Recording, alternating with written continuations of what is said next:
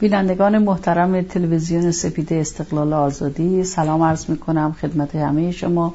همچنین سلام عرض میکنم خدمت شما آقای بنیصدر.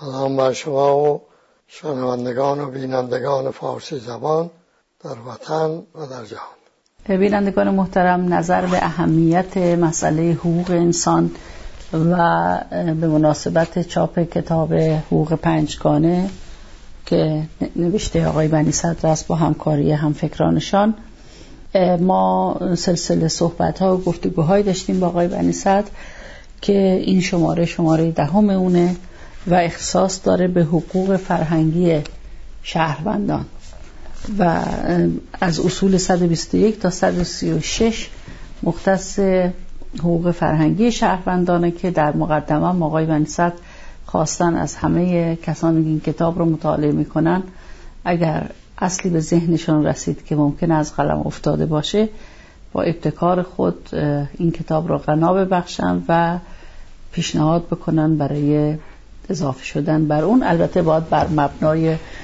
آزادی تعریف شده باشه، اون اصل از حقوق ذاتی انسان محسوب بشه. بفرمایید آقای. بله، عرض کنم که بنابر آن چه تا به حال گفتیم بر شنونده و بیننده روشن است که حق و زور با هم جمع نمی شود. در واقع دوباره بعد محض فایده تکرار عرض می کنم که در روابطی که انسان ها با هم دارند اگر رابطه قوا باشد، ترکیب زور و علم و فن و پول و دیگر عوامل کاربرد پیدا میکنه. اگر رابطه انسان ها حق با حق باشه، به جای زور در اون ترکیب چی وارد میشه؟ حق. انسان ها در رابطه با هم علم، فن، عرض کنم به شما انواع سرمایه ها به عنوان نیروی معرکه و حق رو به کار میبرن، یعنی به هم میافزاین. فرهنگ هم همینه، این رابطه است که باز میکنه انسان ها رو به روی هم و ممکن میکنه اونها رو به خلق فرهنگ استقلال و آزادی. با فرهنگی که بنمایش قدرت است و میبنده انسان ها رو به روی هم، یعنی در واقع ضد فرهنگی که مبنا شده که ضد فرهنگه، برای اینکه بنمایش قدرت دوره. اون فرهنگ ها هویت هایی رو که انسان ها به انسان ها میبخشه، این در ضدیت با یکدیگر تعریف میشه. الان تو خود وطن ما یک کسانی که حالا در مقام تجزیه طلبی برآمدن، اینا خودشونی که تعریف میکنن ضد بقیه تعریف میکنن، چنان که پنداری این کشتن دیگری ضد یک کار خیلی اصطلاح مطلوبی است، بسته به روی یکدیگر و همدیگر سانسور میکنن. اینا میبینید یه گرایش‌های فکری هستن، فکر راهنماشون بیان قدرت، اینا یکدیگر رو سانسور میکنن، خود را هم سانسور میکنن که ندانند که دیگری چه میگوید. این پس یه هویتی پیدا میکنن، هویت بسته، ضد رشد. و به تدریج هم در واقع همون فرهنگ و هویت قومی رو که به اصطلاح ازش نمایندگی میکنن اون رو هم میانتویی میکنن. حالا یا فرهنگ قومی رو به اصطلاح خودش هویت قومی رو بیان میکنه، یا هویت فکری و ایدئولوژیک رو به قول خودش نمایندگی میکنه، هویت سیاسی، میگه من عضو فلان حزبم، یا حتی هویت اقتصادی، این رقابت‌های اقتصادی که در واقع جنگ ویرانگری شده جهان رو امروز به خود گرفتار کرده، ناشی می شود از اینکه هویت‌ها در مدار بسته انجام میگیره، یعنی هر کس خود رو ضد دیگری تعریف میکنه. این مال فرهنگ قدرت یا ضد فرهنگه. و در واقع در صورتی که رابطه حق با حق باشد، فرهنگ استقلال آزادی رو انسان‌ها خلق میکنن از راه ابداع و ابتکار و کشف‌های علمی و خلق به اصطلاح ایجاد فضاهای جدید و خلق عناصر نو برای اینکه انسان‌ها بتوانند امکانات بیشتر پیدا کنند و برخورداریشون از نیروهای محرکه بیشتر بشود. این هویت که از فرهنگ پدید میاد، این هویت از راه رشد به معنای ایجاد فرهنگ استقلال آزادی و مرتب غنی کردن آن.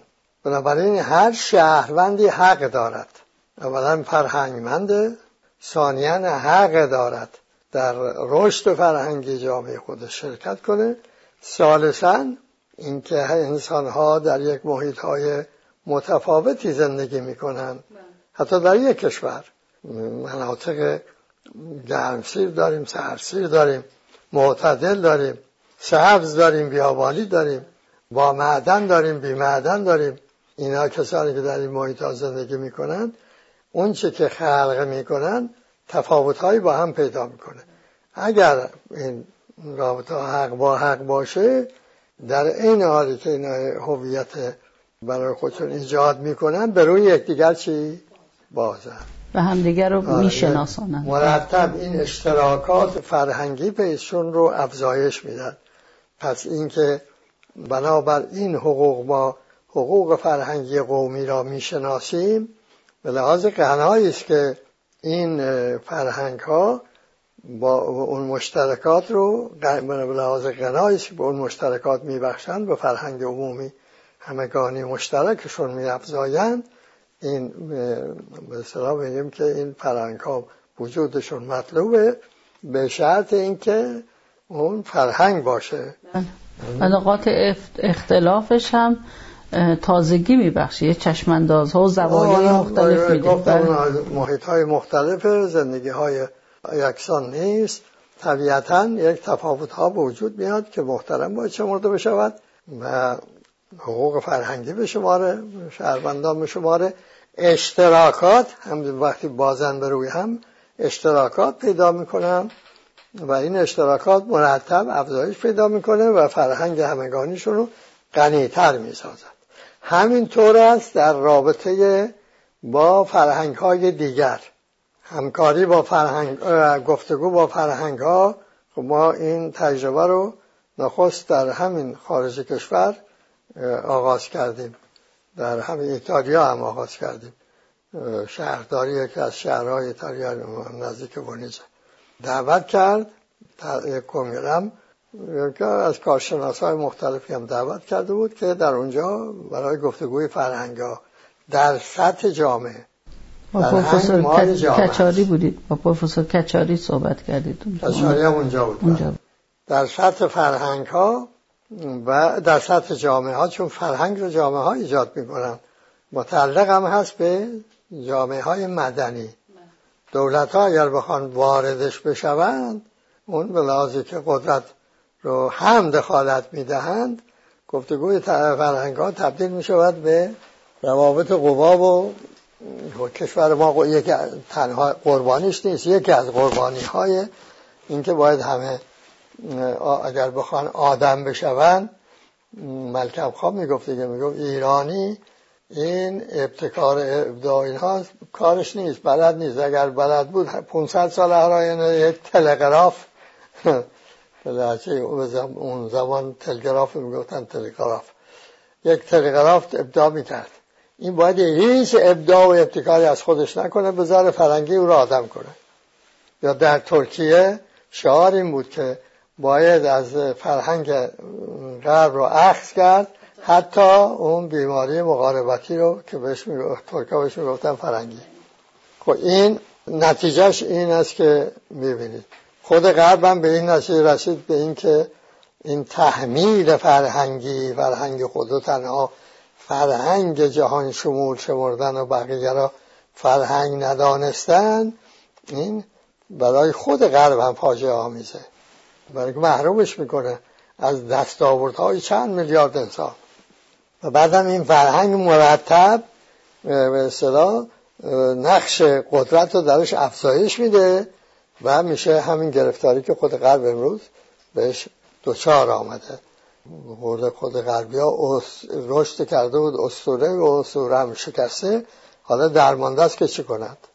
خب اینا در این که گفتیم در اصول متفاوت بیان شدن، این توضیحات که دادم برای اینکه توجه بکنید که چرا ما اقوام رو صاحب فرهنگ تلقی کردیم و چرا این بین اونها و فرهنگ همگانی مشترک چسان رابطه برقرار کردیم، بین فرهنگ ها چگونه رابطه یافتیم و چرا ما آموزش و پرورش رو در این فصل فرهنگ قرار دادیم، برای اینکه جامعه امروز ما درس خوانده هایی داریم که اکثریت قدرت رو اصیل می‌دانند، به حق گرایشی ندارند. می داشتن که کشور ما این روزه نبود. به قول این غربی ها میگن این شرقی ها تا به قدرت نرسیدن دم از آزادی میزنن و همچه که به قدرت رسیدن همه چی یادشون میره و استبداد برقرار میکنن. این به لحاظ این است که تعلیم تربیت که اخذ کردیم ما از همین غرب قدرت محوره، یعنی اون انسان میریزه توی قالبی و یک نواخت بار میاره دیگه. میگه اونها که در این کارفرمایی که دولت یا کارفرمایی که اقتصادی است میتونن نقشی داشته باشند و وظایف انجام بدن، استخدام میکنه. مازادش هم میگه این به دور میاندازه، میگه اینا لشکر بیکاران را تشکیل بدن، اگر زمانی کاری بود بهشون اجرا میکنیم، اگر نه که خب این بار تکفل در جامعه ها چه افزایش پیدا میکنه. با اجازت من 2 تا بند رو بخونم. یکی اصل به نظر من خیلی واضحه، یعنی خیلی جالبه، اصل 122 میگه اگرچه کسی که در یک فرهنگ رشد میکند بنابراین فرهنگ ساز میشود سخت میتواند هویت فرهنگی خود را ترک گوید، تغییر هویت فرهنگی حق هر شهروند است. یک شهروند حق دارد خود را به چند فرهنگ متعلق بداند. هر شهروند حق دارد در رشد چند فرهنگ شرکت جوید. بنابراین که حقوق و دانش‌ها و فنون و هنرها به جهانیان تعلق دارند. شهروندانی که به حقوق و دانش و فن و هنر می‌پردازند در رشد فرهنگ‌های مختلف جهان شرکت می‌کنند. این رو از این طرف دلیل خوندم که متاسفانه در واقع این نظام یک چیزی رو دامن میزنه که خیلی هم پخش شده توی ایران، خیلی هم تفاوت نمیشه. الان شما در یکی از مسابقه قبلی فرمودید که 8 میلیون ایرانی خارج از کشورن. خب اینا در فرهنگ‌های دیگری هم دست بسته که ننشستن، در غنای فرهنگی اونجا چه در غنای علمی اونجا به اصطلاح شرکت فعال دارن. به خصوص ایرانی همیشه فعال، ذهنش در محیط هم که آزاد ببینه امکان درخشش زیاد داره. این چیز را که تو که چون رفتی و عرض کنی در فرانسه زندگی کنی یا آلمان، دیگه در مورد ایران اظهار نظر نباید بکنی. تو هویتت عوض کردی یا مسئله 2 تابعیت داری، پس بنابراین ایران رو فروختی. اینا رو نظام پخش میکنه برای اینکه این جلوی این بازگشت، حتی میل به بازگشت به وطن رو، برای اینکه در غناسازی فرهنگ ایرانی هم شرکت داشته باشه و از اندوخته‌های علمی خود که در محیط آزادتر مثلا در بعد از مهاجرت کسب کرده نتونه از نو در فرهنگ سازی استفاده بکنه و این یک به اصطلاح شکافی میخوان قائل بشن بین ایرانیان داخل و خارج کشور. یا تو در ایران نیستی، در خارج از ایران هستی، شرایط کشورت رو نمیشناسی، نمیتونی راه حل بدی. یعنی با این نوع به اصطلاح ضد فرهنگ هایی که تبلیغ میکنن شکاف میخوان بندازن بین به خصوص بخشی از فرهیختگان جامعه که در خارج هستن و میل تمایل به بازسازی ایران رو هم دارن. این رو از امن نظام وارونش هم هست. یعنی خود این غربم که این همه اخذ کرده از فرهنگ‌های دیگر، از استعدادهای دیگر، این رفتار دوگانه دارد با اون چی که مثلا میگه فرانسویه اصیله یا اون چی که مثلا شمال افریقاییه آسیاییه. تو امریکا که همه جدید دیگه، اونجا هم همین تفاوت‌ها رو شما میبینید. اینا ناشی میشود از این که اون کسانی این کار میکنن، مثلا فرض کنید که این ملاتاریا در ایران که این کار میکنن دستیارانش، خب اینا نمیدونن که اون از عناصر اصلی فرهنگ چیه؟ علمه.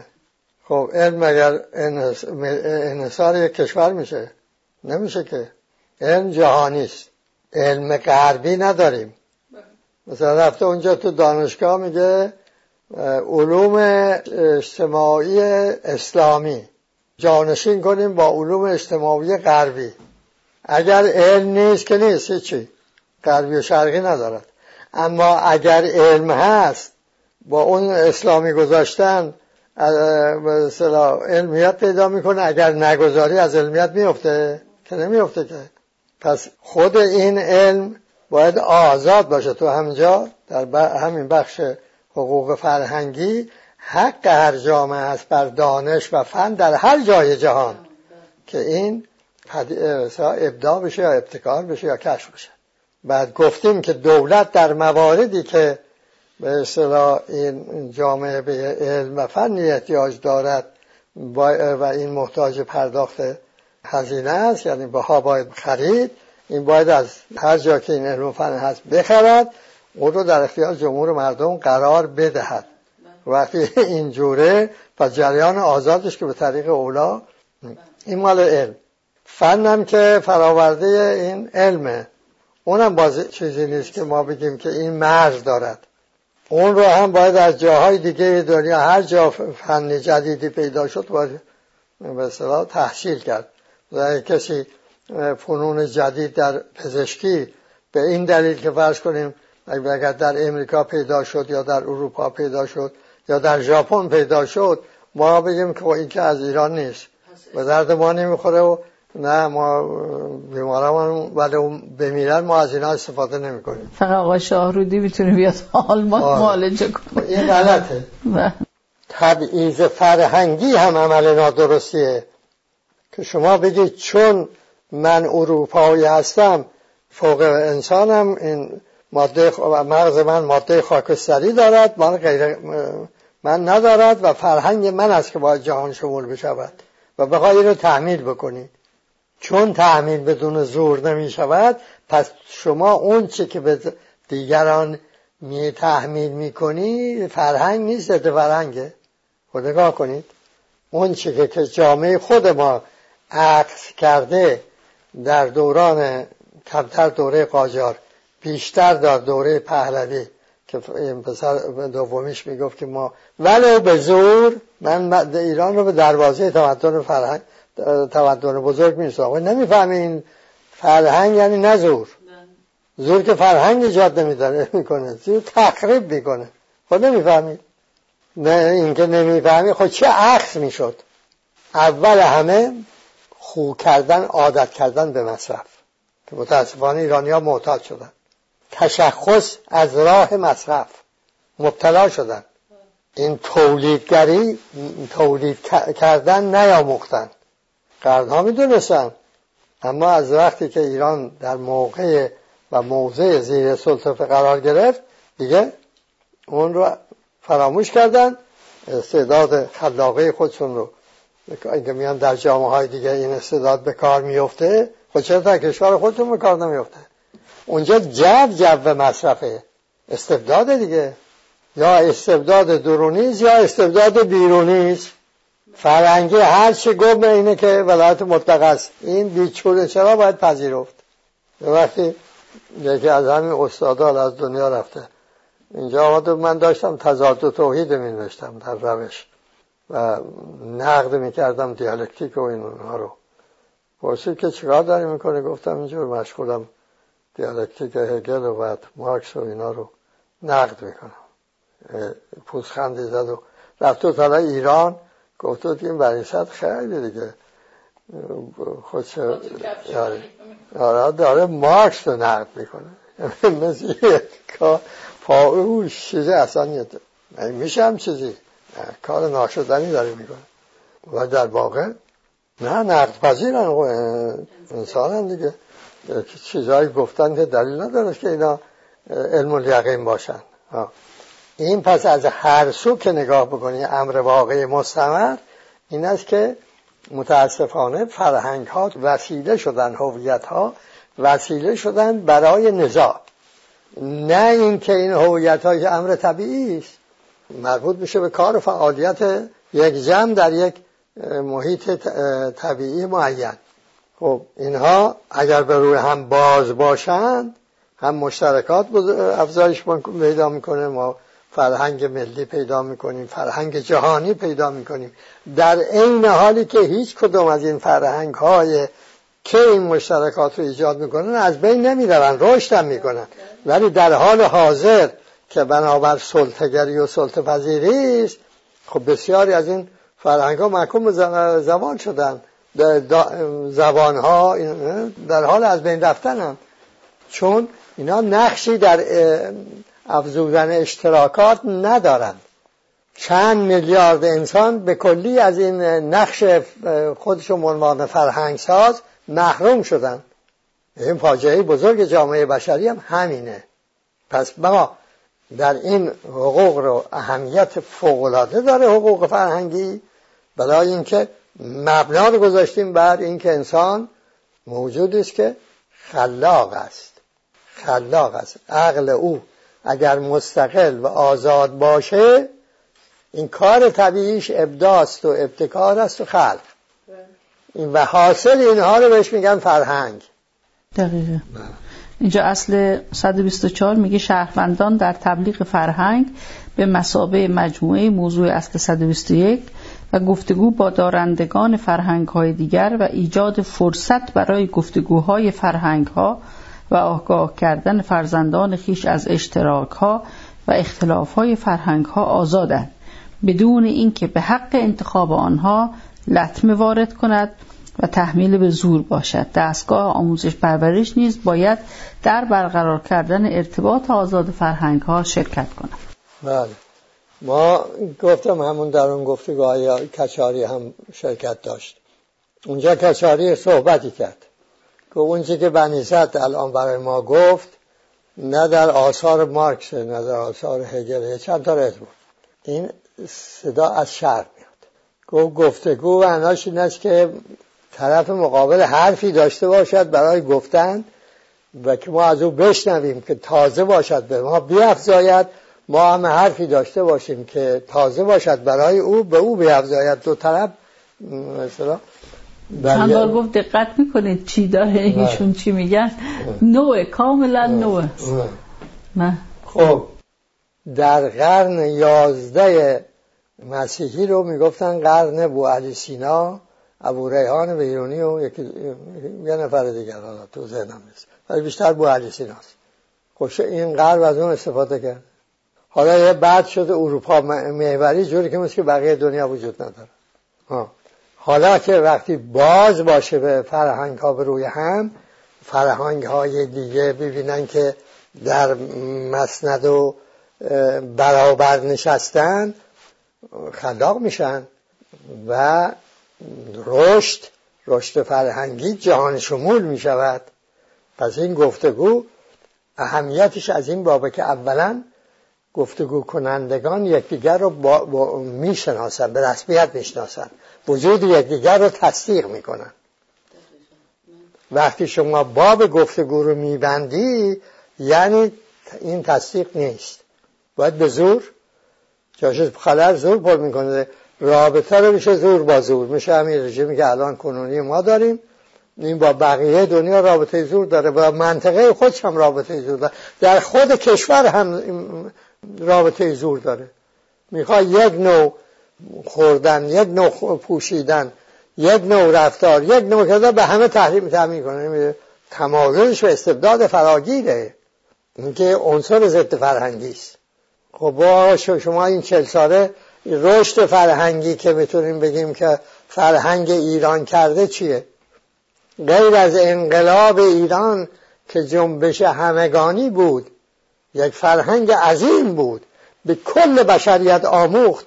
خب این همه کشورها که با همون روش آزاد شدن از سلطه روس، اروپای شرقی، شما کشورهای عرب، آلمان شرقی که میگفت ما از ایران تبعیت کردیم، اینا این فرهنگه. حالا کاری کردن که اینا خود ایرانی ها این دستاورد عظیمشون رو تحقیر میکنن.